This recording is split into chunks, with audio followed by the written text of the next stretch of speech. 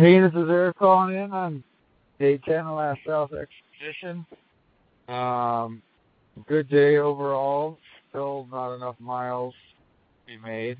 Um, those first days were just brutal, and even yesterday, part of it was a whiteout. And it's not the whiteout so much; it's just the fresh snow. So the surface conditions, how soft it is, really impact the rate at which I can travel. But anyway. Second part of yesterday was good visibility, hard surface, and I made 20 miles. Still a little off my mark, but I'm pleased with the progress. Near the end of the day, I saw a dot on the horizon, which is weird, and it was red.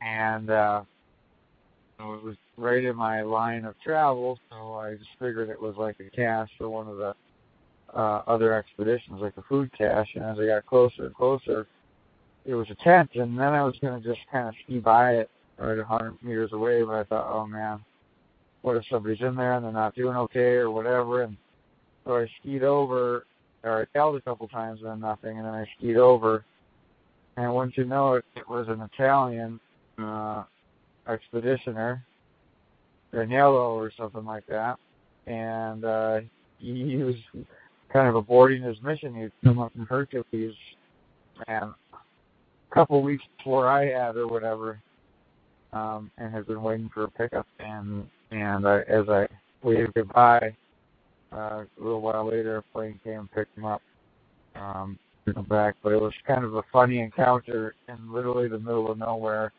when you were thinking that you were all alone, which actually was kind of nice, I have to say. It's the first human contact I've